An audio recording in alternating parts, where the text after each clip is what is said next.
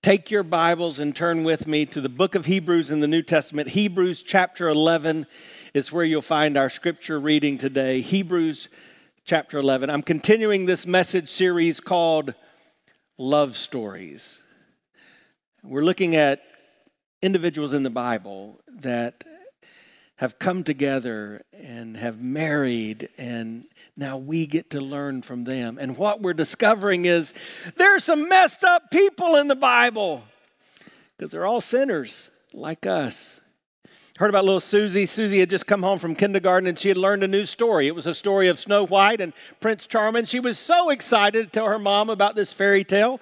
So she gets home and she begins to tell her mom the story. She gets to the part where she says, Prince Charming shows up on his white horse. He kisses Snow White and she instantly comes back to life. And then Susie says, Mom, do you know what happens next? And her mom says, yeah, they live happily ever after. And Susie says, nope. They get married. And in that sentence, Susie describes what we recognize as a challenge for a lot of people, that some people think that those two things can't go together, that you can't be married and live happily ever after. That the challenges, the difficulties, the problems that come into our relationships keep us from experiencing what we really want to experience. That's why in our church we want to celebrate marriage. In fact, we recognize that there are milestones in life that throughout history people have gone through. Let me remind you of those milestones. First of all, you leave home, and then you finish school, and then you get a job, and then you get married, and then you start a family. Those are kind of the historical milestones, and yet in our society, partially because of what Susie said, people have not looked positively at marriage, and so they've pushed off getting married and starting a family. And so we want to acknowledge that marriage is a good thing. In fact, it's a God thing, and we celebrate it in our church. So I want you to help me celebrate it. So listen very carefully. If you're here in this room and you've been married 25 years or longer, would you stand up right now and let us just honor you? Remain standing. That is awesome. Way to go. Listen carefully. If you've been married 35 years or longer, remain standing. 35 years or longer, remain standing. That's exciting. 45 years or longer, remain standing. That's good stuff. Let's just keep revving it on up. 55 years or longer, remain standing. All right, Kyle, you guys come on down. I've got a gift for you. Come on down. Yeah, you guys, Kyle. Yes, you. Come on down right now. How many years? Just shout it out as you make your way here. No, there's two more. Wait, stop. I've been tricked. There's more. How many years you got, Mr. Ralph? How many years? 61. How about you guys?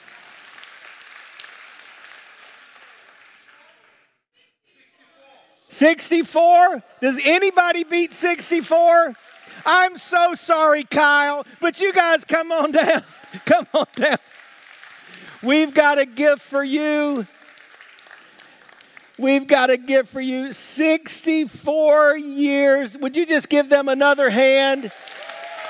This is awesome.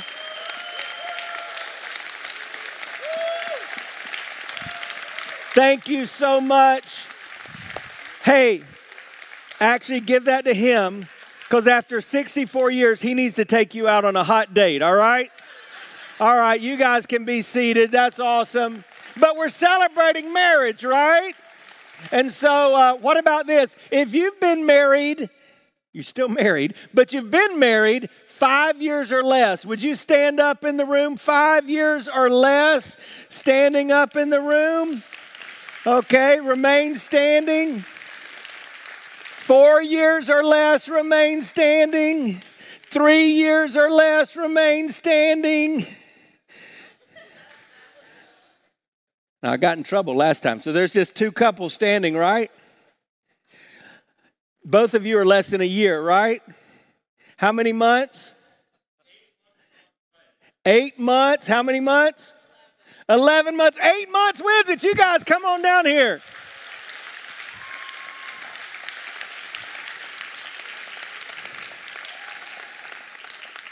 All right, so now I want you to take her on a hot date, and you keep this up for the next 63 plus years, okay?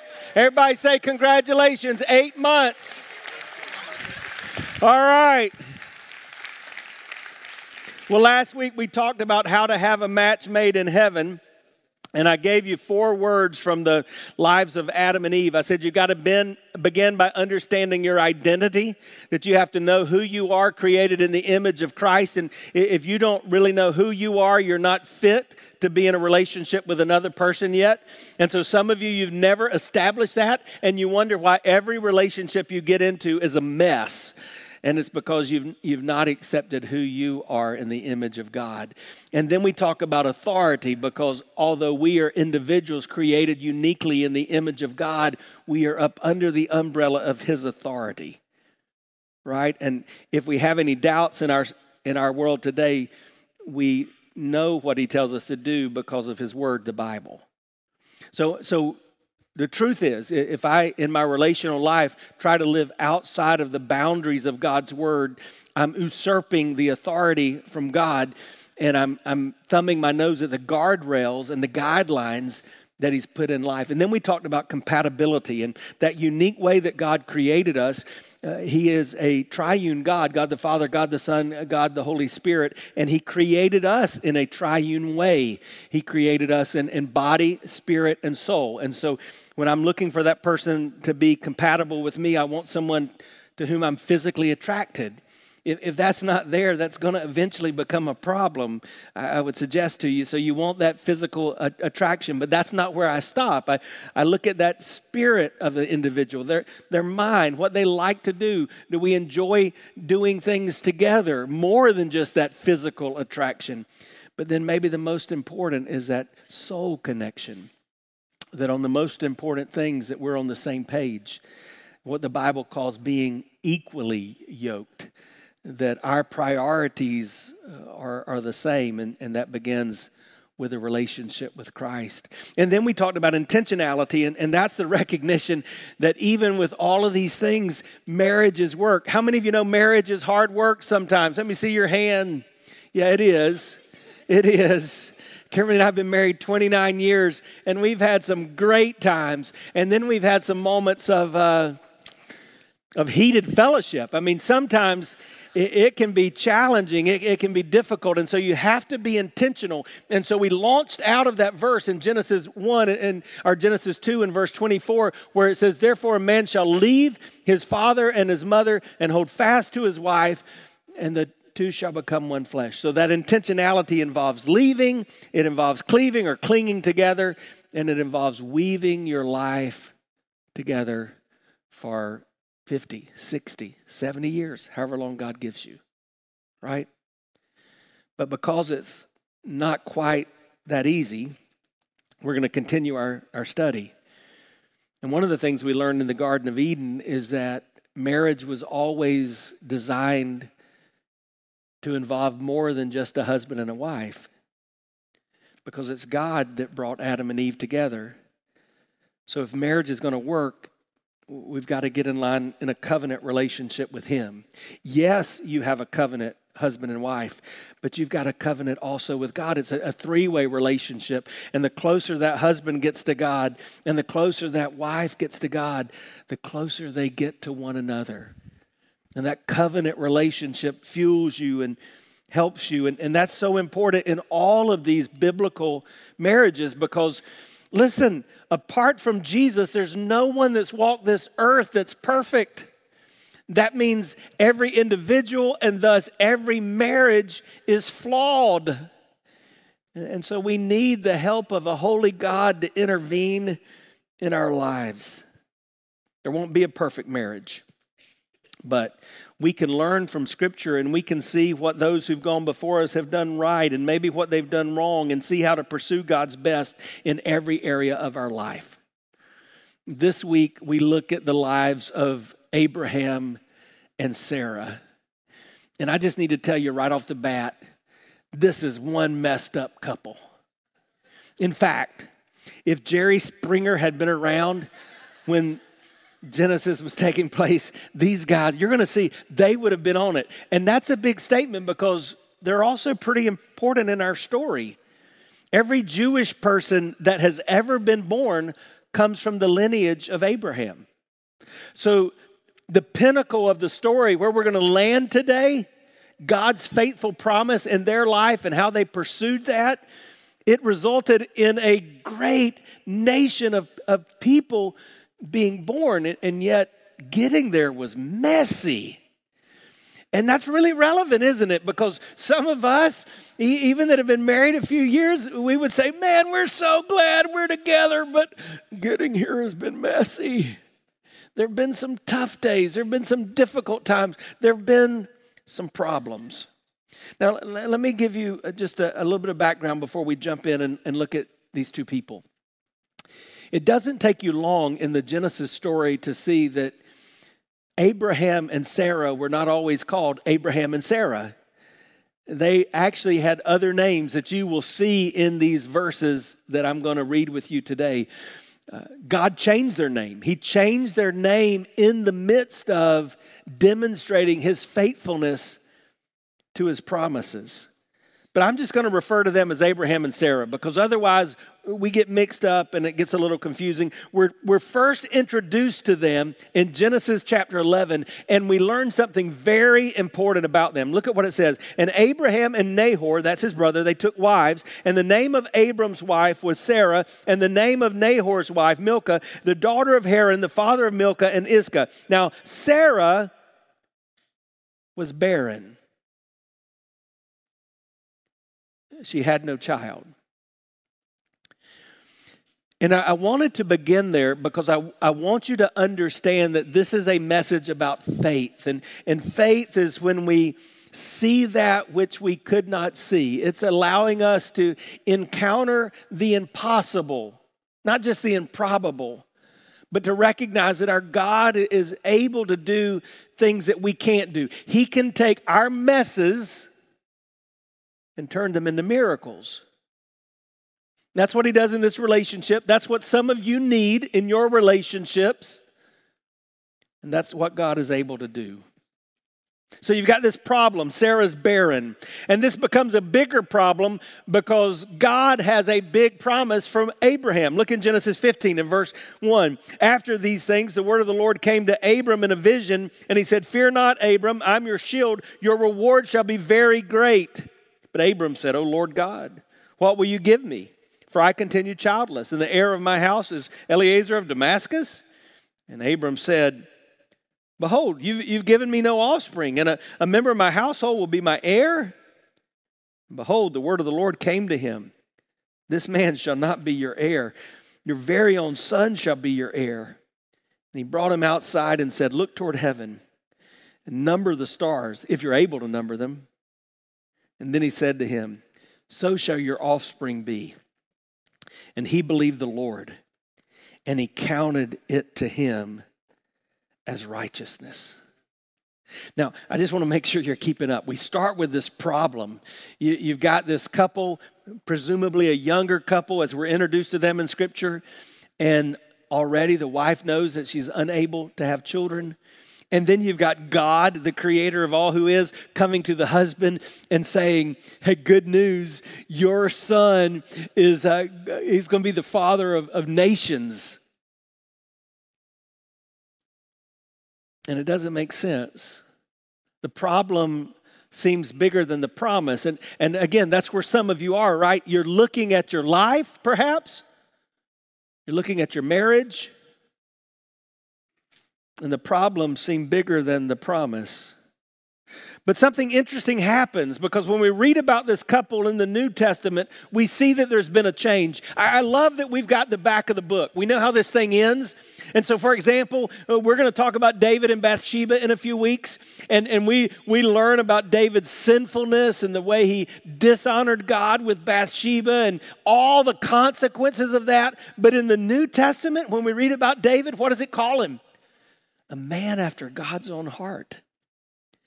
So notice what it says about Abram and Sarah. Hebrews chapter 11, verse 8. By faith, Abraham obeyed when he was called to go out to a place that he was to receive as an inheritance. And he went out, not knowing where he was going. By faith, he went to live in the land of promise, as in a foreign land, living in tents with Isaac and Jacob, heirs with him of the same promise. For he was looking forward to the city that has foundations, whose designer and builder is God. And now Sarah enters the picture. By faith, Sarah herself received power to conceive, even when she was past the age, since she considered him faithful who had promised. Therefore, from one man, and him as good as dead, were born descendants, as many as the stars of heaven, and as many as the innumerable grains of sand by the seashore. So some of you are at a place where you're thinking, I don't know what else to do. Things just aren't working out. This is not what I signed up for. It's not the way it's supposed to go. Don't you think this young couple must have felt that way? And then like when God made the promise to Abraham, hey, your son's going to, he's like, God, you're adding insult to injury. It's not happening. Don't you understand? We've tried. It's not working. That's where some of you are. You look at your life or you look at your relationship and you think, God, I feel like I've tried. I took steps in the right direction, but it's not working out. So what do you do when you don't know what else to do? Here's what you do. You trust the one who knows what to do. And that's what we see that Sarah did. Because it says of Sarah, she knew, she considered, she understood that he who is promised is faithful. I want you to say that phrase with me. Say, he who has promised is faithful. One more time. He who has promised is faithful. And when you enter into a marriage covenant with God and your spouse, you make promises. But God makes promises too. And when you encounter those problems, you've got to remember, he who is promised is faithful. So I want to back up and just kind of drive that point home before we go today.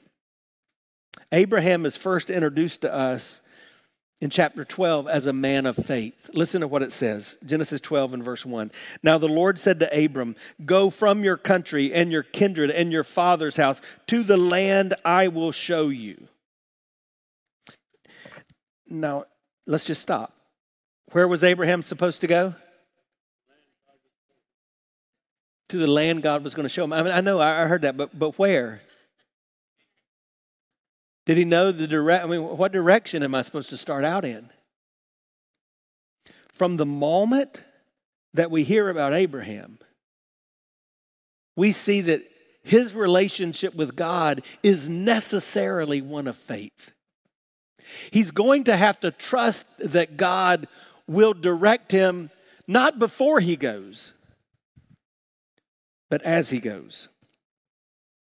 And then God says, I will make of you a great nation, and I will bless you and make your name great, and you will be a blessing, and I will bless those who bless you, and him who dishonors you I will curse, and in all the families of the earth shall be blessed. So Abraham went. He faithfully obeyed. And that's where Hebrews picks up the Abraham story. In obedience, Abraham went. And before we do anything else, let me just ask you today, is God asking you to step out in faith in a particular area of your life? Because this is really the crux of the issue. Maybe it's that you need a relationship with God, that you've got down the rituals, you've been through some of the religion, but you've never truly trusted God in faith. You've never accepted that I can't do this on my own. The only way I'm going to move forward in relationship is by trusting a God that I can't see. Maybe it's that you need to trust him in the area of your finances in faith. And you need to begin to steward your finances the way that he's designed you to do that and trust that he'll be faithful. But for some of you, it's in your relationship, or for some of you, it's in your singleness. It's trusting Him to be faithful even when you don't understand. It's stepping out in faith. Well, Abraham started strong, but unfortunately he didn't live it out in every area of his life. As I mentioned to you, this guy could be on Jerry Springer. I want you to see what happens in Genesis chapter 12. Now there was a famine in the land, and so Abram went down to Egypt to sojourn there. No, to sojourn means to kind of hang out. And some of you are just hanging out. You're in that waiting season. In fact, in some of your translations, that Hebrew passage, it talks about Abraham sojourning in the land. That means there was a big, long season of waiting. So you got God's promise almost at the introduction of Abraham, and then you've got what you're going to find out is 99. Say 99. 99 years before he sees the fulfillment to the promise. So Abram went down to Egypt to sojourn there, for the famine was severe in the land. And when he was about to enter Egypt, he said to Sarah, his wife, I know that you are a woman beautiful in appearance. In other words, you are hot. Man, at that point, this was a good conversation, right? I mean, guys, you're in a good place when you're turning to the love of your wife and say, man, you are beautiful in appearance. Remember we learned last week from the little boy when he was talking about how to stay in love? You tell your wife she looks beautiful even if she looks like a truck. I mean, you really do. So you can't go wrong. But then notice what he says. The Egyptians will see you and they'll say, this is his wife. And then they'll kill me. But they'll let you live. So I've got a plan. Say you're my sister, that it may go well with me because of you, and that my life may be spared for your sake. There's no way this could go wrong, is there? Can you believe this?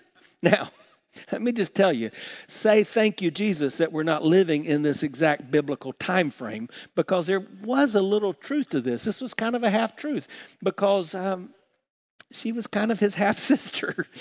They had the same father, but different mothers. But nevertheless, that's not what he was talking about here. He was being deceptive and dishonest. Why? Because he was afraid and self-serving. And it created a problem.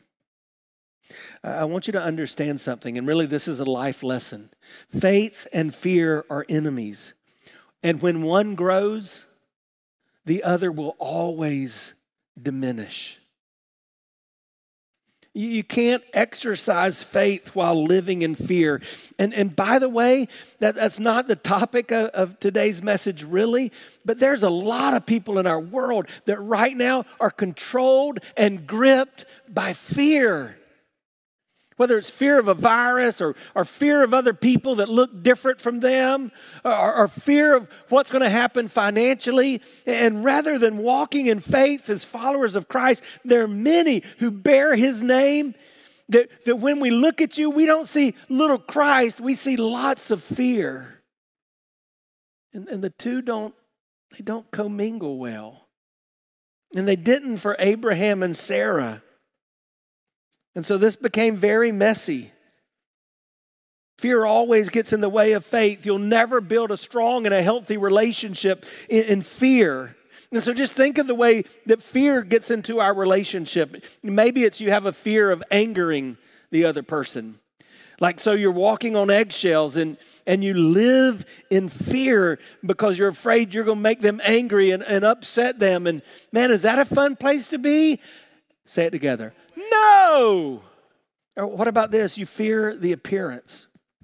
And so you're afraid of what somebody else is going to think based on how you act. If I'm my real self, or if I say what I think, or if I live out the way I feel like I'm supposed to live, it's not going to go well. And is that a way to live? No. And then maybe there's just this fear of abandonment. Maybe you have been abandoned. Like many of the people growing up, perhaps you grew up in a home where your parents divorced or separated and you felt abandoned. And because of that, every relationship that you encounter is seen through that lens of that fear of abandonment. But I'm just telling you, that is not a good way to live. So what I want to encourage you to do before we continue looking at this story is find ways in your life and in your relationships to displace fear and build faith. So what are you doing to build faith and displace fear? In a marriage relationship, that building of faith is trust, right?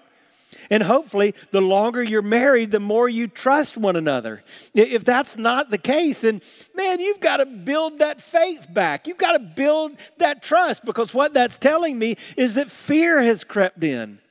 And when fear creeps in, you do very dumb things. How'd this work out for Abraham and Sarah? Well, they went. Sarah did as she was told. She submitted to her husband. And so the king says, hey, I want that woman. And then he finds out that's Abraham's wife.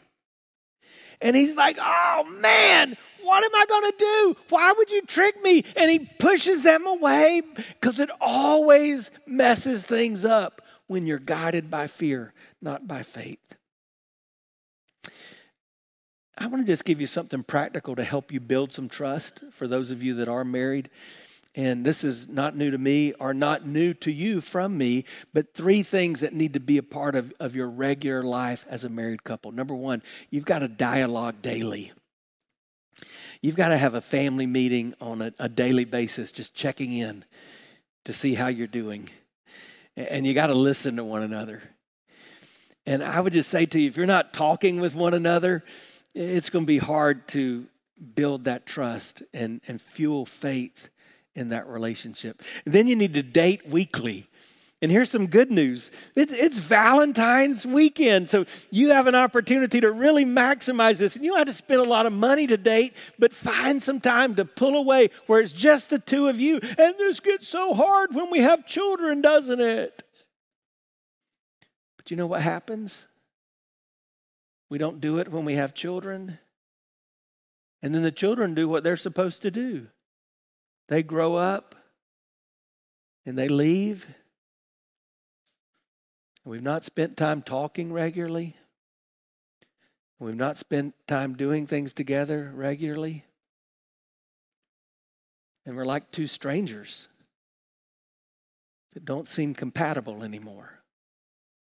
You dialogue daily, you date weekly, and then you depart annually. And I realize this is a little harder, but early in our marriage, Kimberly and I, we learned this kind of the difficult way. We went through some challenges, and we realized that though life is busy and parenting is hard, and there's so many things we could do and need to do, and there's never enough money, we recognize that we have to prioritize our time together. And so whether it's a few days or whether it's a week, we make sure we have some time where we can get alone. And I'm not thinking about church and my job, and she's not thinking about her job or what our children need in that moment. And it allows us to build trust. So the practical application for you, what are you doing to build trust, faith, and displace fear in your relationship? But fear wasn't the only problem for Abraham and Sarah. Flesh was also a problem. Now, when you're in church and we talk about flesh, we're really not talking about skin, right? When we talk about spiritual gifts, we said all of us have spiritual gifts, and they look a certain way when we're walking in the Spirit. They look another way when we're walking in the flesh. That's just a way of saying that we're walking according to our will, not God's will. We're not being guided by the Holy Spirit of God. So how did the flesh get into this relationship? This is really important because this is where a lot of us struggle. Notice what happens in Genesis 16. Now Sarah, Abraham's wife, had borne him no children. She had a female Egyptian servant whose name was Hagar. And Sarah said to Abraham, behold, now the Lord has prevented me from bearing children. Go into my servant. It may be that I shall obtain children by her. Well, there's no way this could go south, is there? Do I need to explain that to you? Sarah, the wife of Abraham in the Bible, said, I can't have a child for you. So, hey, here's my maid over here. Why don't you go have sex with her and maybe y'all will have a baby? Jerry Springer. What happens? Surprise, Abraham listened to the voice of Sarah. So after Abraham had lived 10 years in the land of Canaan, Sarah, Abraham's wife, took Hagar the Egyptian, her servant, gave her to Abraham, her husband, as a wife. And he went into Hagar, and she conceived.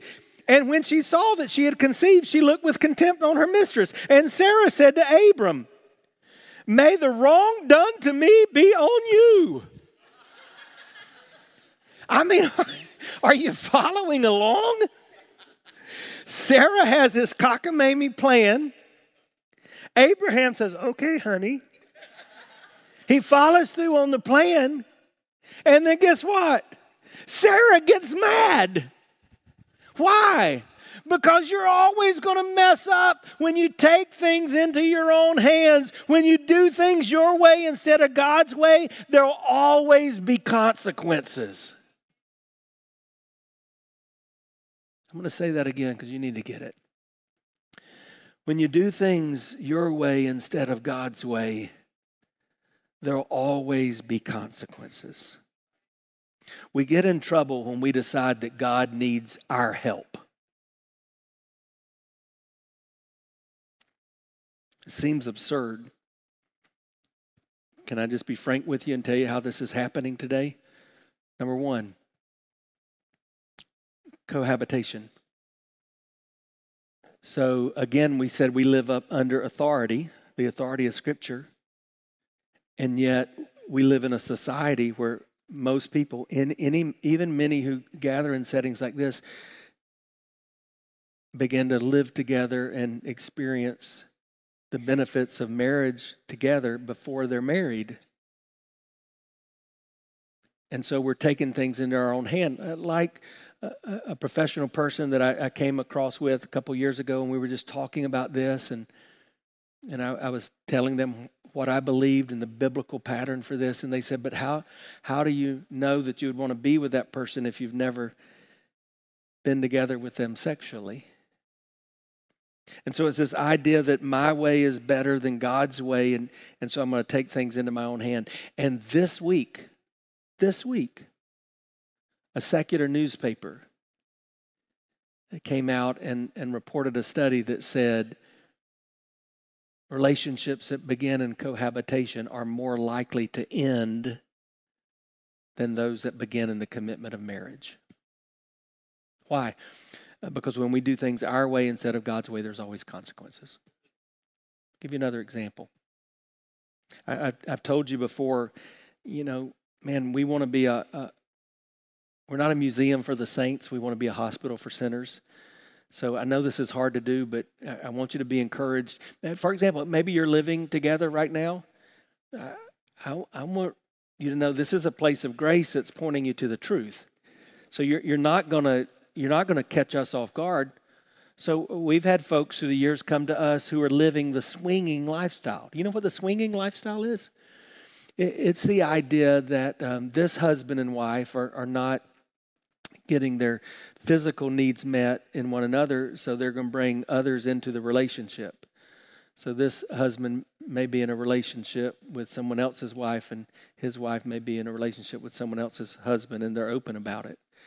And the reasoning that would be expressed for that is because we just want to have those needs met our way. You think that ever works out okay? I mean, of course it doesn't. In the same way that this situation with Abraham and Sarah did not work out. It's not God's design. Let me bring it back in, make it a little more normalized. I hate that this is normalized. But another example is pornography within a marriage, where a couple would say, hey, we're gonna watch this pornography together to help stimulate those emotions and those feelings for us. Do you think that's helpful? And let me just stop and say, some of you have never heard talk like this in church. But the reality is, this is the world we live in. If we can't address it here, where in the world would we address it? The playground in 3rd grade, because that's when your kids are learning it. The locker room in 7th grade? No, this is the place. I just want to encourage you. Make a commitment today to do things God's way. So here's the picture. These two were given a promise, but so far their lives are full of problems. What changed? What brought the change about? Genesis 18. Then they said to him, who is they? Well, this group of people came to meet with Abraham. And a lot of us believe that one of these was the pre-incarnate Jesus Christ, because he refers to him as the Lord. But if not, these were angelic beings. And they said, where is Sarah, your wife? And he said, she is in the tent. And the Lord said, I'll surely return to you about this time next year, and Sarah, your wife, will have a son. And Sarah was listening at the tent door behind him. Now, Abraham and Sarah were old and advanced in years. Can I just make that a little more descriptive? Sarah was 90. Abraham was 99. And even in their day, you know what that was considered? Old. Do you know how I know that? Because the Bible says they were old. The way of women had ceased to be with Sarah. So can I explain that in modern English? It's saying even if she had not been barren, Sarah was not interested in what it took to make a baby. This was no longer part of her plan, her routine. So what does she do? Sarah laughed to herself, saying, after I'm worn out and my Lord is old, shall I have pleasure? And the Lord said to Abraham, why did Sarah laugh and say, shall I indeed bear a child now that I'm old? Is anything too hard for the Lord? At the appointed time, I'll return to you about this time next year, and Sarah will have a son. You get the picture? They had problems, but they had a promise. They had problems, but they had a promise. And somewhere along the way, they made the decision to believe that the promise was bigger than the problems. That's what you've got to do. Some of you are going through your life, and I get it. I understand, because some of you come in and talk to us. You've got really big problems. But I've got good news. I've got a much bigger God. And my God and His promises are bigger than your problems. Every time, He's big enough to see you through. God gives them this promise 5 times between Genesis 12 and Genesis 21. But the problems keep showing up. What were the problems? Sarah said, I'm barren. And I'm old. And some of you have the same problems in your relationships. Your relationship has become barren. And I'm not talking about your ability to have children. It's become dry, right? It's not producing what it should produce. And some of you, regardless of your age, the relationship has become old. Because here's what you're thinking. It's too far gone. And you've done one of 2 things. You've either checked out or you've settled for the ordinary when God wants to give you extraordinary.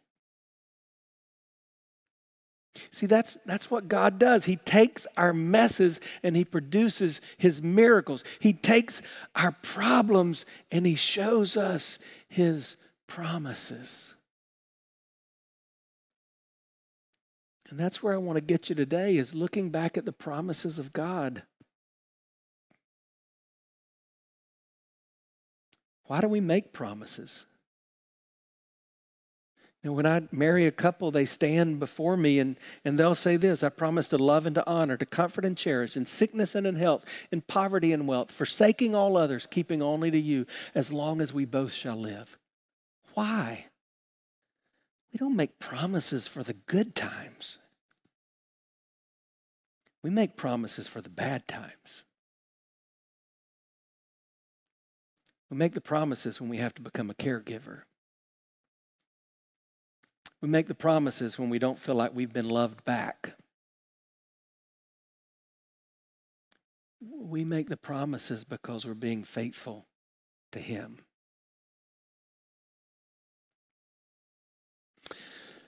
So for some of you today, I just want you to re-up that promise. I want you to mirror or reflect that faithfulness of God's promises to you. Because that's what we're to be in our relationships with other people. So that's got kind of deep. Let me make it really practical real quick, okay? This is how you have the best marriage possible. BEST. Number one, determine today to bless your spouse. Make the decision that nobody's going to bless your spouse more than you. You're going to pray over them. You're going to speak Jesus over them. You're going to give them things that make them feel blessed. You're going to let them know how blessed you are to be with them. Bless your spouse. Number two, encourage your spouse. You know what that word encourage means?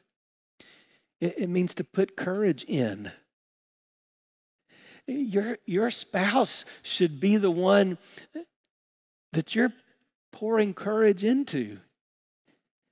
You shouldn't be discouraging one another. You should be building one another up. And one of the ways you do that is submit to your spouse. There's an interesting passage in Peter about Abraham and Sarah.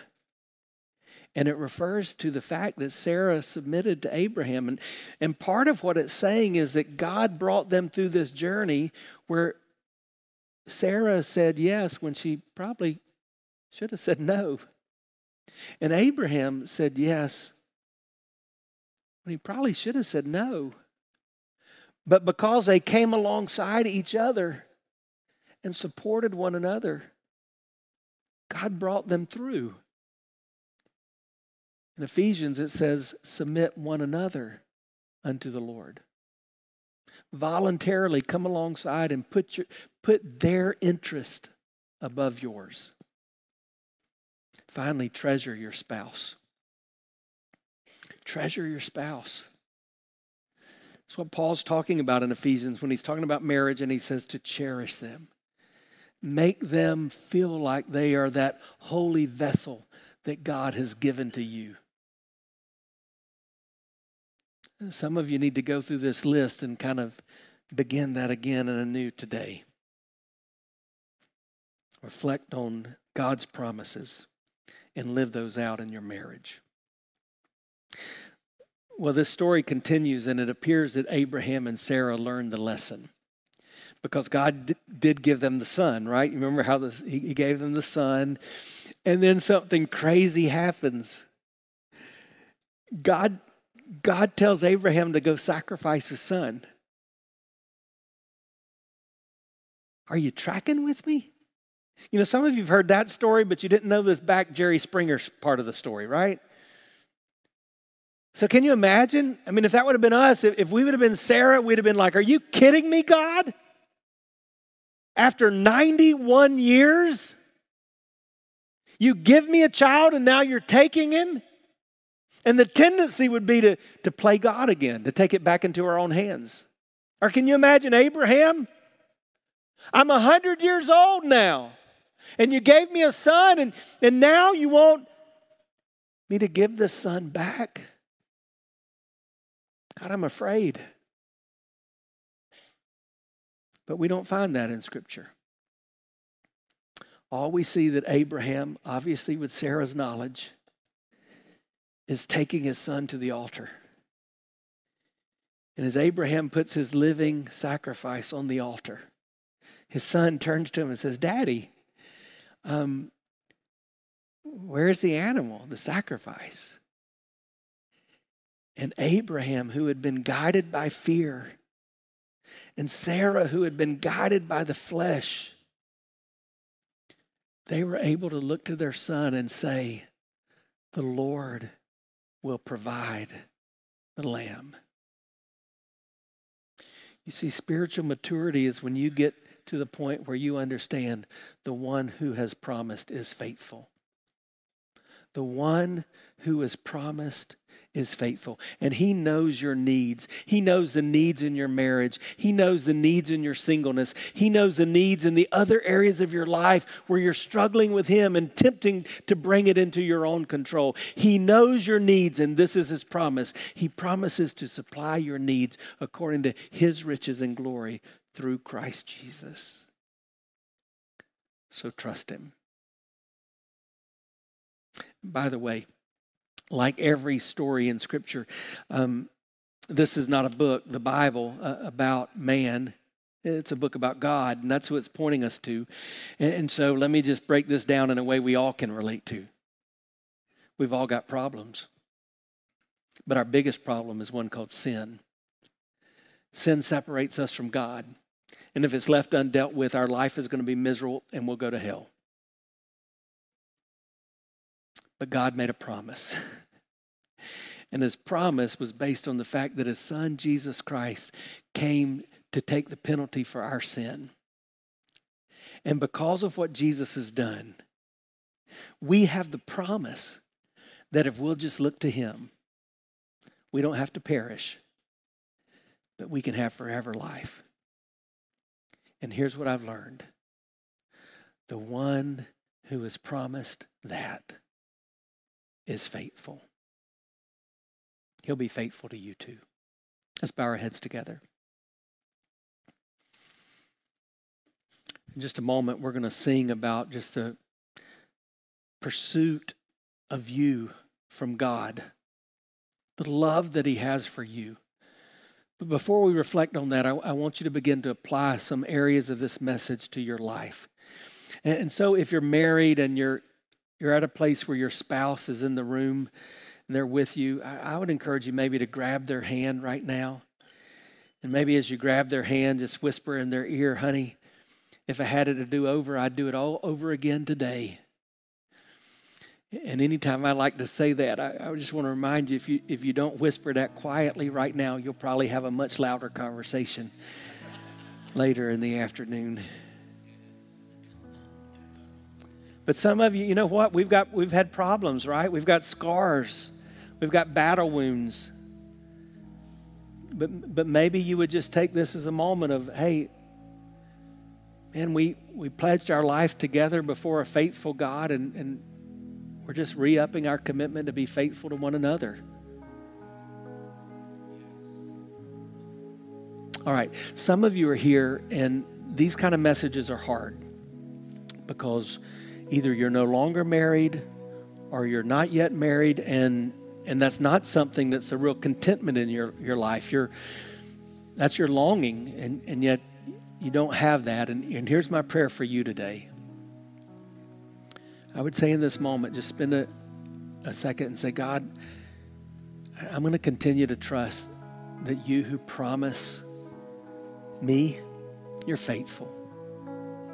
And I'm sojourning right now. I'm waiting, but I'm going to trust you. Maybe there's some other business you need to do. Maybe there's some ways you've blown it, and you need to confess that before the Lord. Repenting of sin. Maybe you've walked away from a marriage that you didn't need to walk away from. This is your time with the Lord. But somebody's here today and you've never yet begun a relationship with Jesus Christ. Again, everything we have in Scripture is pointing us to his love for us. When Jesus dealt with your and my sin problem, he did that once and for all. And you can receive his forgiveness and grace at any time you're ready just by calling on the name of the Lord. And you don't need a pastor to guide you through that, but today I would be honored to encourage you in a prayer like this if that's what you need to do. Maybe you would cry out to God and say, Dear Jesus, just you and him, I know I need you. I'm a sinner. I need to be saved. I believe you died for my sin. And I know you're alive today. So I receive your forgiveness. From this moment on, Lord, I'm going to follow you. That's my promise. And God, from this moment on, I trust that you who promised to me, you will be faithful. I tell him thank you. God, I thank you for loving us when we're unlovable. I thank you for pursuing us when we have run away. God, I thank you for showing us your love through other people. You've done that in my life through many, but most importantly through my wife. Thank you for the grace and forgiveness and love that it takes to keep pressing on in a marriage. God, I pray that as we celebrate who you are in this moment, Lord, that those of us gathered here would really be able to rest and reflect on your love. Thank you, Jesus.